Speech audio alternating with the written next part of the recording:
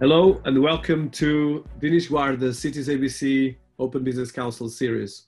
And we are here to a new amazing podcast series and interviews. In this time to speak about film, to speak about writing, and to speak about all the motion ecosystem of creativity, and as well what is happening in the film industry, but as well welcome to our series, Rohit, Karn, Batra. Which is has a fantastic background, but as well out of the box, which I like a lot. And I think that's the purpose of these calls and these interviews as well, is precisely to profile personalities that are amplifying and opening the widescreen of both the scope of things, but as well how to touch different areas and industries. So Rohit is a film producer, writer, and director. Originally from India, Rohit, Karn, Batra wrote, produced, and directed the 2019 crime film Line of Descent, starring Ronit Roy, Brendan Fraser, and releasing worldwide in theaters and video on demand in the United States and on Zihi in India. Rohit, of course, his background is from India. He came from a non-film background. His parents are both teachers, and they went through traditional routes of education and then went to study computer science at the university, and he got his MBA, and he started his career in corporate America, which is quite amazing. And soon enough, of course, he came back to one of the things that is one of the biggest passions in India, that is the film industry, but in this case in Hollywood as well, bridging the two worlds. And I think some of his work initially was doing music videos, and then he went to other places of the film and production and line production, and as well has been looking at the different multiple parts of the film industry, and as well understanding from the financial to production, and as well all the different areas that we have. And is as well, of course, producing a couple of new things that we're going to be talking in this interview. So welcome to our series, Rohit. It's a pleasure to have you here. It's a pleasure to be here. I can't wait to have a great chat with you. Thank you. So I have a huge passion for film myself. I think my first dream was actually to be a filmmaker and an actor, probably when I was 3 or 4 years old. So I think you are, I'm actually going to have a bigger push in terms of the film industry, and I'm actually interested to do, I'm more and more into this. So I want to start with precisely your background. So having coming from, I have a background that is not directly film industry, and actually studied computer science, and he did an MBA, which is quite difficult, but that brings you a huge background. Advantage, yeah. How do you end up in film, and as well a bit of that background career? Yeah, that's a great question. I mean, looking back, it was just a series of, ignorant steps that I made. I didn't know what I was doing, and it just kind of dominoed into a career. But you're absolutely right. Both of my parents are teachers. I was born in Africa, actually, in Zambia, and I came to the States when I was 7 years old. So I've been here, and it was a normal upbringing. I didn't really know any filmmakers. I didn't have a sense of my bearings. My only exposure to people who are, to things outside of film that were related to films was the Oscars. I used to watch that, and I was like, oh, that's how a director looks like. That's how, a cinematographer looks like. That was my only thing. So every year I was looking forward to watch that. But I was always fascinated by more of the construction of a movie. Like, it was just something I gravitated towards. What I mean by construction, the scene setups. Why are the actors looking at each other a little bit longer in this scene? Why is there an overhead shot on this car? Like, why is the action sequence done in 5 shots, not 4 shots? So it was just more of like, why, or like who's making these decisions? How does it, but then, it did elicit a lot of emotional reactions too, like you fall in love with the story, you think about the characters. So I'm like, wow, like that's really cool. Like, why, it was really more of that kind of curiosity. But again, I didn't know anything about films, but I just had this intense desire. So it became an obsession basically over my youth. And I used to watch movies as much as I could. My mom also is a big movie buff, so we used to always watch movies. That was like my upbringing. But my mom always asked questions about films, and talked about things like acting and directing and stuff. So she had like an instinct towards it, and I think that kind of fueled my likeness for it, I would say. Uh, yeah, but you're right. I have a quote unquote normal background. I graduated college with a computer science degree. I went to New York to get my MBA, and I went to New York for the reason so I could be around people in film. So it was like I could do that, and I could also, pursue a grad degree. But again, I still didn't know I was going to be a filmmaker. I just thought it was a passion of mine. But I describe it as like weights, So the weight of the desire was stronger and stronger, and that eventually tipped the scales. So I did get a job at a big corporate firm, and I was just unhappy there because I felt I was stealing somebody's job. Like somebody's working really hard for this job, and I had no care for it. I did it procedurally, but I didn't really have a sense of like a linear progression in it. I didn't see myself becoming a partner at the firm. I didn't see myself, you know, uh, kind of fighting the politics. I just didn't really have that. But I did have that for film. I wanted to kind of go through the ringer and kind of learn about things and all that. So, I mean, like I said, the scales tipped, and I said, I'm 25, now or never. I don't want to be 40, 45, 50 and jump into something. That's not really a professional approach. So I literally left the job, bought a car, and drove across the US, 5 days of driving because I was on the East Coast. And I stopped. Next thing I knew, I was in Los Angeles, and had a lot of time to think. 4 days, 5 days of driving by myself, and I thought a lot about, okay, but I never had any thoughts of I'm not going to succeed or what am I doing.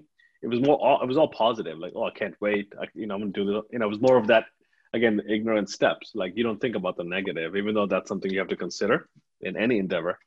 To me, it was like, oh, I'm gonna go do this. I'll figure it out. Other people are doing it, So that was kind of like my thinking. But then reality hits really hard because no one really cares about you when you come to LA. There's a lot of people here who just come and pursue it, and there's a lot of broken dreams and a lot of broken people because they've been battered by the industry's rejections and not even if they've been successful, maybe not their definition of success. I could care less about that stuff, to be honest. So I just kind of worked like a workhorse quietly, just built my network and figured it out, got mentors, like just in any business, really, any entrepreneurship.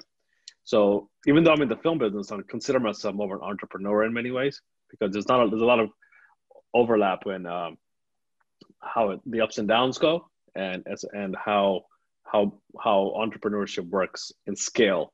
Nothing happens overnight, but in scale, the success happens or it doesn't happen. And yeah, and here I am. So that's pretty much the background and the progression of everything. Really impressive, and I love that passion to first of all to make things happen, and really persistence as well. But as well, the sense of a lot of people, especially when it comes, like you mentioned, Hollywood is as well a place of dreams, but a place of broken dreams. Yes, it is. And I love the way you put it as well. So can you tell us a bit about from that MBA, so from a computer science to go to film?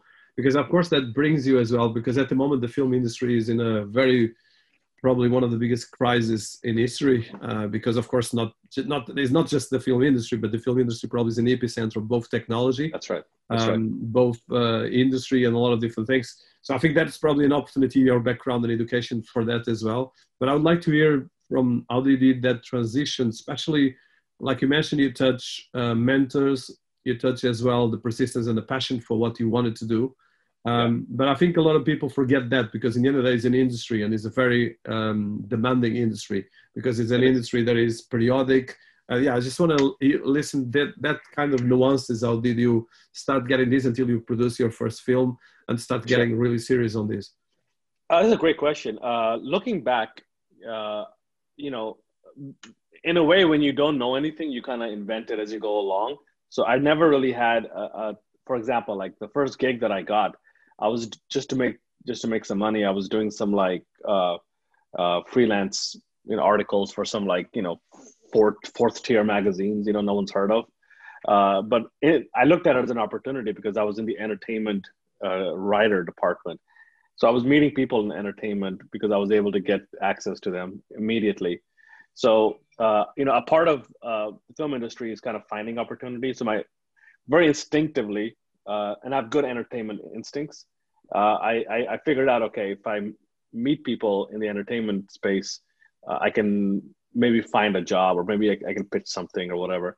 And it worked. I had an interview with this musician in Washington, no, in San Francisco, and I remember I drove up there to see him, and he was trying to figure out how how to do a music video, because the last one that he did wasn't able to go at his expectations, and he was under a deadline with his label. So I just said, I'll do it.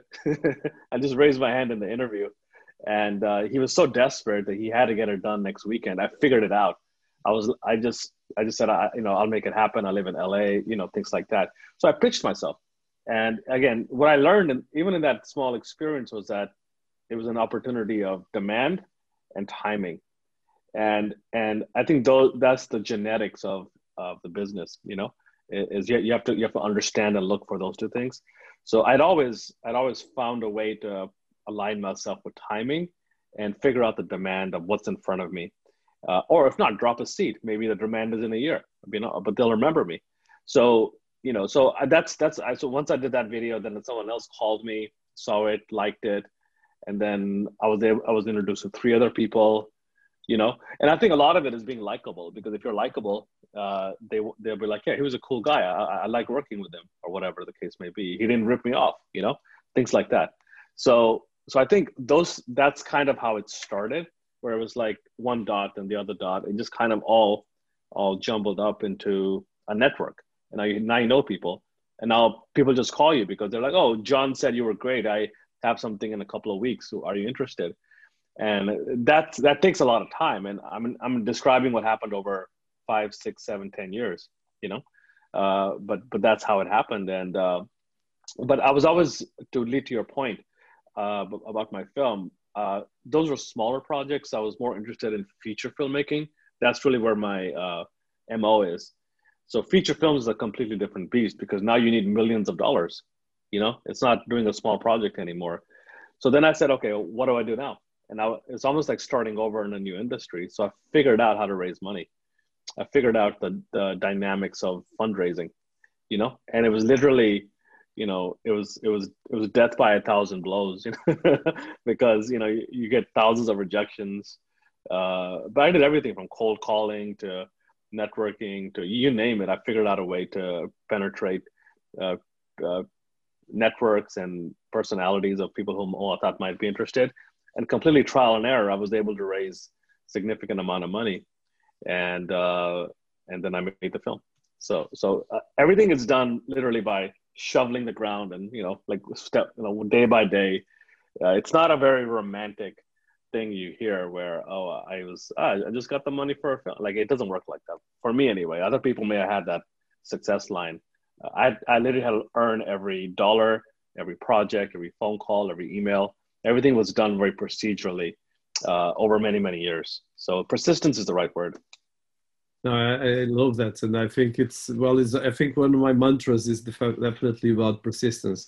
So I would go right now. So from that persistence, like you said, from the first film, you did the $1 million film. So can you tell us about that? Because I think especially for people listening to us that have some kind of dream about filming, it's interesting to demystify, but as well, you achieved actually quite impressive, especially with Line of Descent, with the kind of start that you got. And as well, what you're still very young, so I'm sure you're going to have a lot of things ahead of you. But just how did you start, especially going from small film to big film? And because you've been as well having both roles as a producer and director, and as well as a writer. Yes. So it's three things that normally you have big authors that do that. And I'm sure that's the way you want to go, but just a bit of that background. Sure. So the first thing that I did, the first sort of like seed money I got I was like, okay, what do I do now? Because this is not going to make the movie. So again, I have good instincts, and that's who knows the mystery of that. But the first thing I did was get a team of people that were better than me. So I got a good entertainment lawyer. That was the first person I hired because I knew that person had worked on hundreds, thousands, maybe of projects. So they were able to help me understand, okay, how to protect the IP, how to protect the investors' trust, how to do. So, he helped me structure that, and he'd go, here's what you need to go ahead. So it became like a counselor, more than a lawyer. So I learned the value of that. And then from there, I was able to, I pitched the project around town, and I was able to get a big management company because I love the script to sign me up. So I got signed up by the management company, and that allowed me to go into more of like the higher tier part of the business because now I had access to other people. And it was purely because I had a good script, and they knew I was serious because I was hiring the right people. I wasn't just like sitting around saying I'm going to make a movie.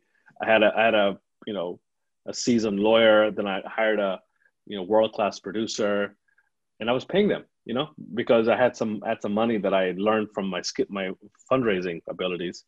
So people start taking you seriously, and then they start to return your phone calls and are interested in what you're doing. It literally was like, I was told what to do and I just did it. So they were like, you need an actor. So I got an actor. You need this amount to go for this. I did this that way. And I took a lot of risks along the way. Like I did the movie in different buckets. Most people do the movie in one go. I did it in different stages because I was only able to raise a certain amount and I had an actress for a certain amount of time. So I just called my producer and I said, what do I do? What's the best scenario that I can pull off with where I am? And he advised me, and I just listened blindly to him because he had experience, and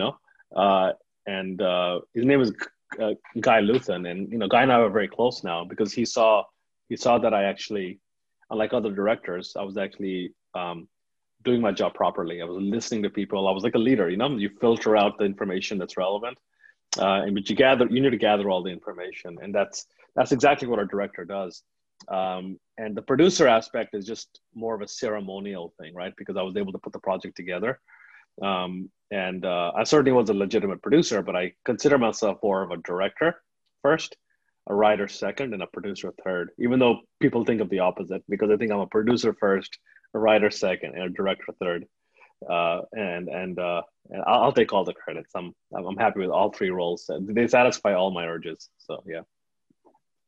That's and I think you have to have the ownership. So I want to touch about precisely ownership, and like you said, take the credit, because the film industry, you have the producers, you have the directors, you have the screenwriters, and at the moment as well as we have all the marketing around the film, which actually, if you look especially at blockbusters, which in the last year all the blockbusters were postponed or delayed, or actually right now most of the streaming platforms are having the biggest chunk of the production industry. So how do you see that work, especially before we go to the industry, from your ownership of the production? And I'm particularly interested to see, as a producer and director, are you trying to create a portfolio of your material and your films and creating these in the future, like you have, the collection of Stanley Kubrick, the collections of all these authors? Because this is, I think, at the moment we have like kind of three different variations. I can talk about three or four, but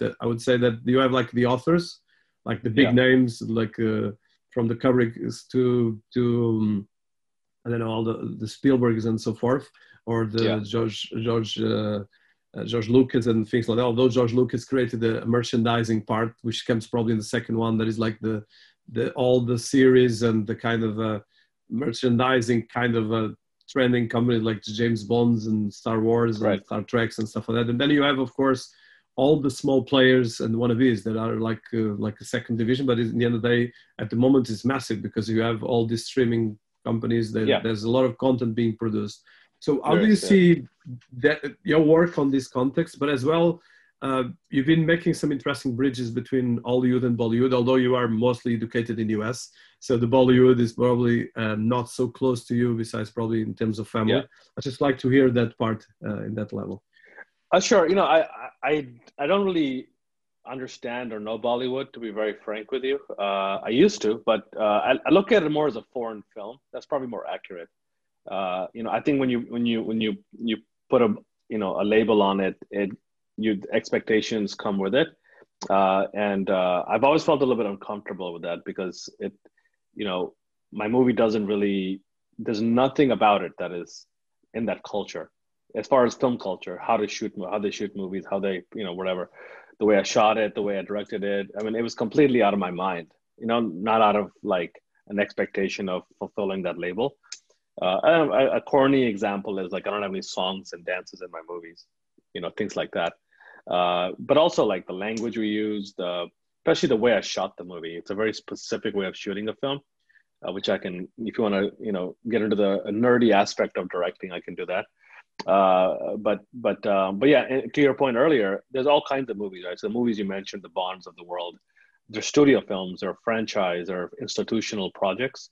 I'm in the independent film space, which means that I'm not beholden to, a studio executive's mandate and things like that. I mean, I would love to do a studio film for sure, but in this particular part of my career, I'm in the independent film space, which means that I am the studio.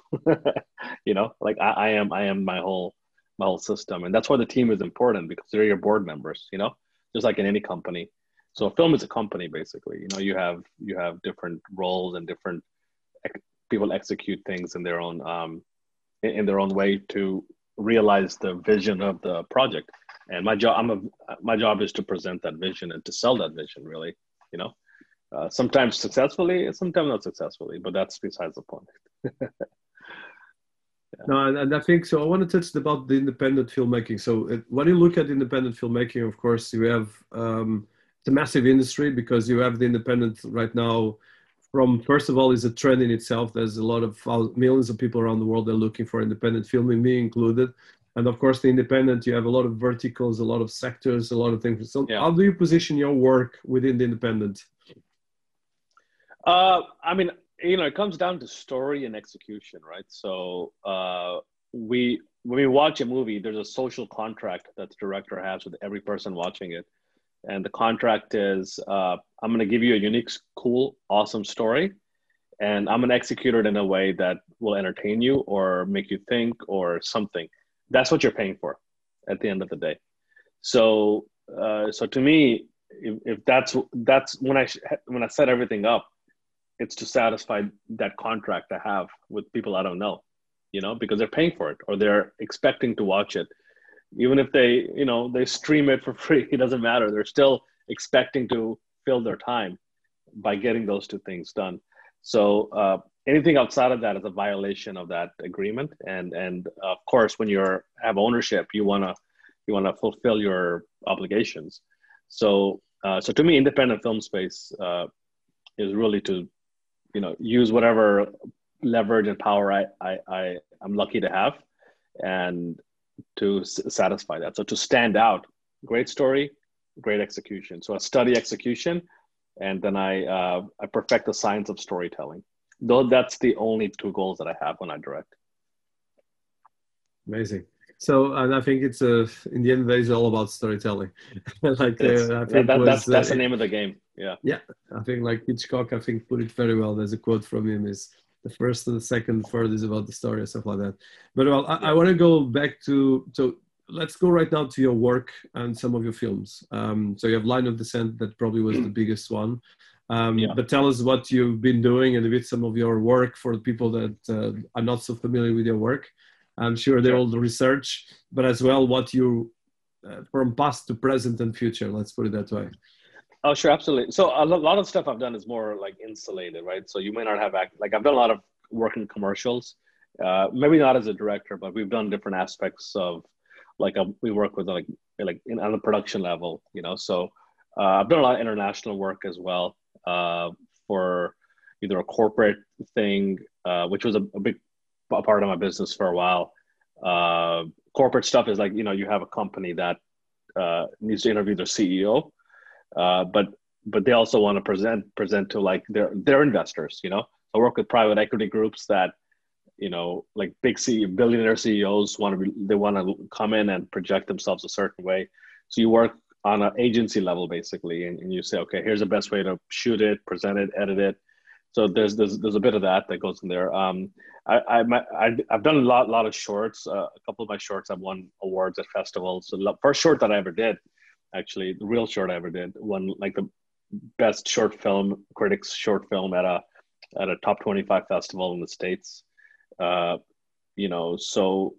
I've a lot of music videos, smaller artists, and the film takes up a lot of oxygen. So that's that. But then, we have different aspects of our business also where we do, even in AI space, like, I'm working with a company called AppTech, and, they're very important in media tech space which is something I'm very excited about, because they do what's called localization. So they localize content. So if I shot my movie, let's say in English, I want to localize it by language with subtitling or closed captioning. I can do that. Excuse me. I can do that by working with a company like AppTech that has AI that can take the audio and make it Italian, or make it Spanish, or make it Portuguese, and things like that. And so you work with companies like that still in media, still in entertainment, but they're able to make it more accessible to people, and that it makes it more accessible storytelling wise, makes it more accessible in so many other ways. So what I would say is that it's a holistic thing, and a company like AppTech, I mean, they also are really in the media space in other ways, so it's kind of symbiotic. I had a release in the UAE, in the Middle East, at large, and they sponsored the release because they were interested in expanding that. So even though it wasn't me making a product, I was working with the extended media ocean and making it accessible and making it out there. And a company like AppTech is instrumental in that localization process.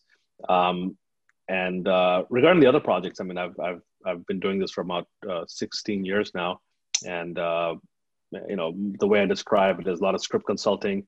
So a lot of people come to me for that, a lot of post-production work, and then a bunch of different projects that different clients have, from the big stuff to the small stuff. So no, really impressive. And I think I want to touch about film and AI, because it's one area, of course, as you know, I'm being very involved in AI, and actually part of this series is about AI as well, and the challenges. And I actually did a bit of a study about AI in film. But before I go there, so can you tell us about probably your biggest film, The Line of Descent? I think I would like to hear about it. Sure. And as well, what is coming after this? But I think it's quite interesting to look at this. Yeah. Yeah, the AI part of it's definitely interesting. It's a growing sector, and it's a hot sector. I mean, because I'm I have a computer science degree, maybe like that never really switched off in the background a little bit. So Line of Descent is it's a foreign film shot in India, but 50% of it's in English. That people don't sometimes understand when they watch the trailer or whatnot.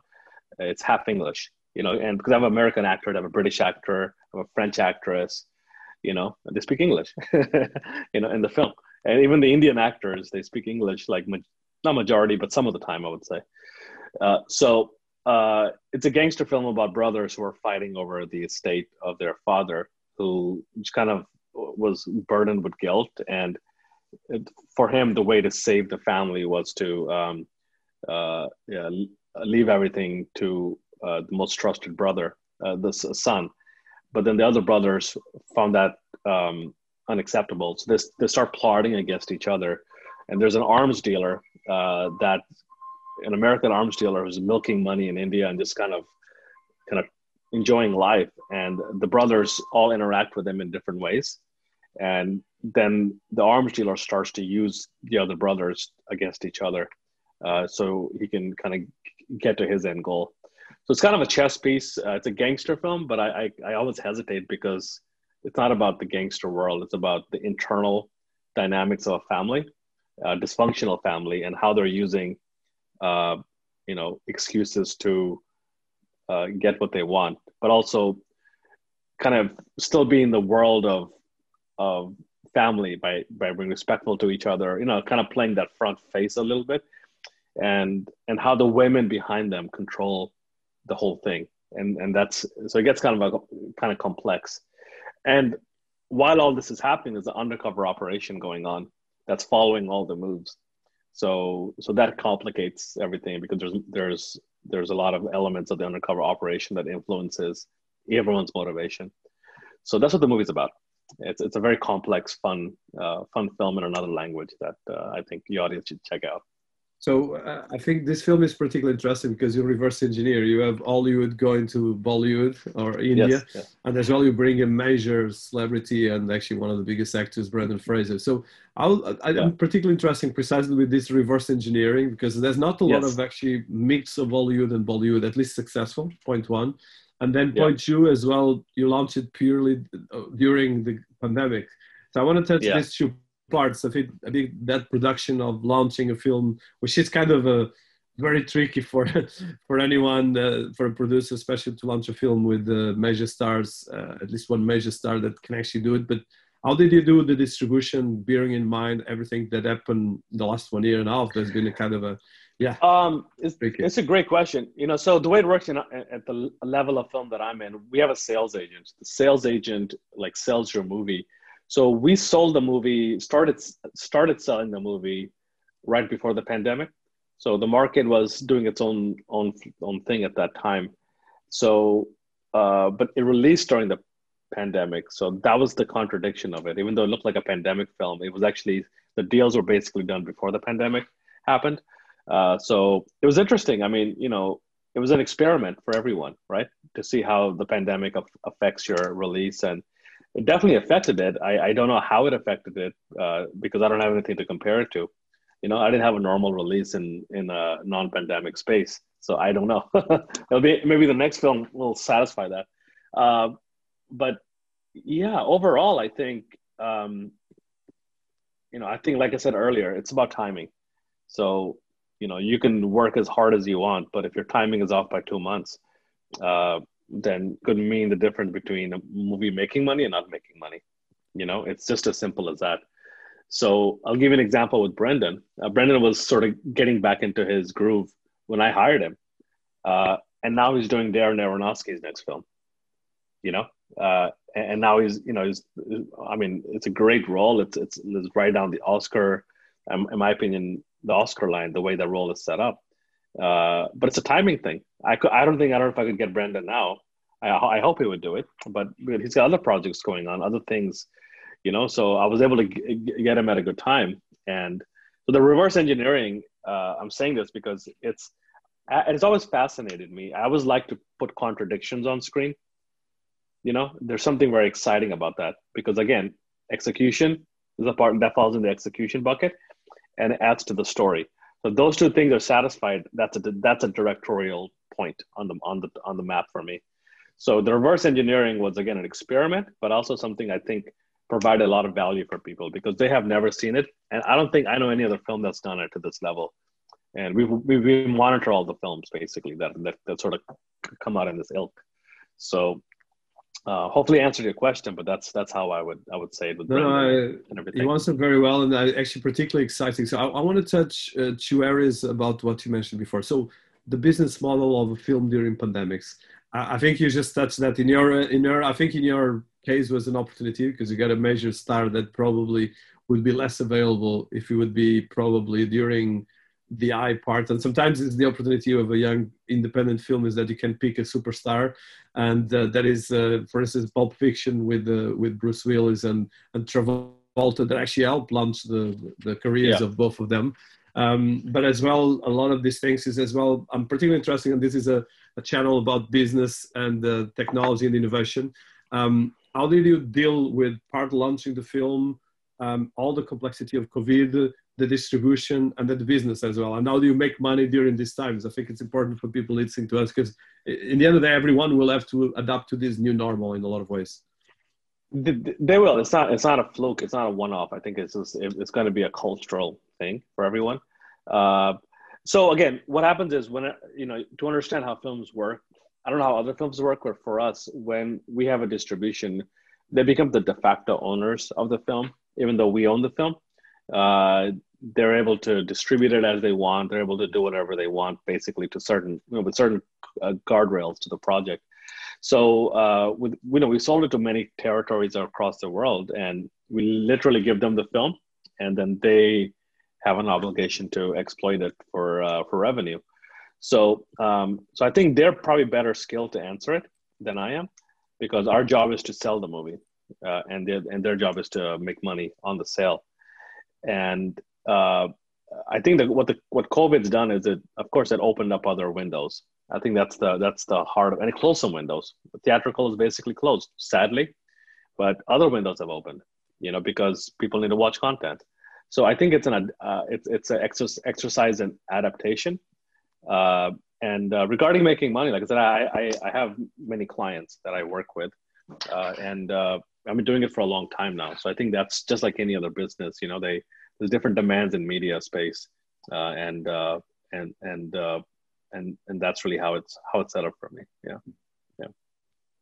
Yeah, I think you put it very well, and I think it's a great opportunity as well if you look at it from an out-of-the-box perspective, because of course I think every change creates new opportunities. You just need to deal with that. So I want to touch you touch AI and film. So I think at the moment there's a lot of things. For instance, AI has been used mostly for data prediction. There's a lot of AIs being used to create screens and to adapt to screens. There's a couple of companies looking at trailers to see the technology and see how they engage. For instance, I'm using an AI to create small films about topics of education, and it's working pretty well, Lumen 6.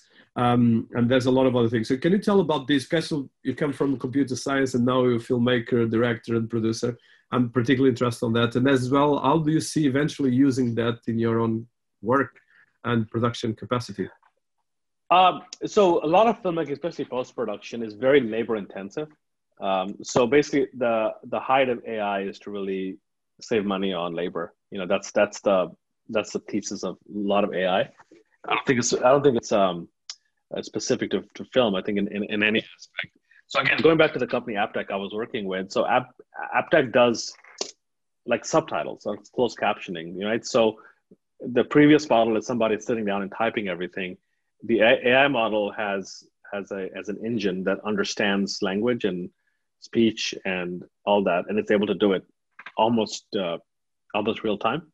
So that's a perfect example of how it helps us, because then if I have to, like, for example, if I sell a movie to, or my sales agent sells a movie to Russia, and the Russians are like, we love it, we just need Russian subtitles, because our audience is Russian. So I can hire a company to manually do that, which is quite expensive. Or you can run it through an AI model and it'll do it in Russian to some level of accuracy. And then you, for the last mile, to just edit it and make sure everything is fine, you hire a human for that. That's one example of it. But also there's other things happening. Like there's, AI in a way has been used for a while in film, because visual effects are kind of an AI, it's able to predict environments. We talked, I think initially about Oprah having a background, in an interview, and it looks like she's actually there. That's AI, because it's able to predict the environment, and it's able to put a subject in it and figure it out. And in pandemic, you may not have the luxury to sit in front of a human being because of health reasons, but it's okay. We have a system, we have a solution for that, thanks to technology. So it would be foolish not to exploit that and develop it. There's some other stuff happening. There's companies that are they able to manipulate speech. There's a lot of tools, like in the weeds, like in sound or in cinematography. There's a lot of stuff you can do with AI for color correction, for sound editing, and so on and so forth. So it's able to use a built-in engine to kind of get to a predictive result that helps to create the creative result that you're looking for. So yeah, there's a big opportunity, and it would be foolish again not to consider it as a part of the business at this point. Yeah. Fantastic. So I think, well, we touched all of these different things, and we're passing almost 1 hour, so I want to be conscious of your time. I think I have a lot of questions here, and I think a lot of ideas, but probably we'll take it for a second. Definitely, I want to do a second one just about the creativity around film. So about this stage of your career, and I think it's quite interesting because you are very well positioned to go in a lot of different directions, because you have both capacity, your own business, production, creativity, and as well technology, which is quite a fantastic alliance.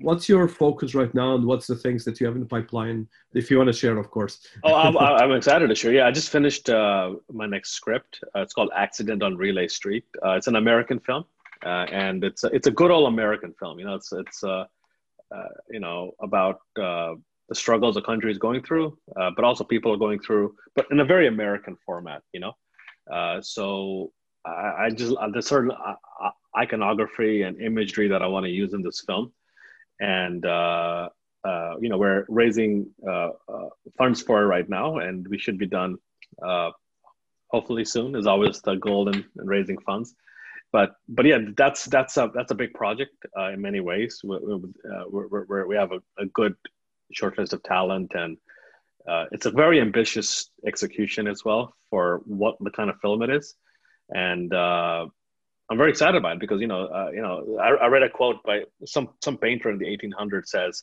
"An artist's career always starts on the next project," you know. So so that's kind of how I see it. It's like Line of Descent was great, and this is the start of the career, and then after this, the next will be the start of the career. So that's how I see it. So that natural energy and motivation comes from, you know, such a line of thinking. Yes. No, amazing. I love that. And I love as well that it's a great way to wrap up. So I think, Rohit, I want to thank you for your time. I have Thank you so much. plenty of things to continue in another interview. And I want to do one about the future of film, if it's okay for you. I'll let this for our audience. We'll start with this one and then go for the next one. Thank you so much, Rohit. It's been a fantastic pleasure. And congratulations for your work, because I know that is not easy to what you achieved. And I think definitely we're going to hear a lot about you, and hopefully we're going to be doing one with the next film, but before that, one about the future of film. Thank you. Oh, you're so kind. Thank you so much. I enjoyed every second of it. Thank you so much. Cheers. Thank you.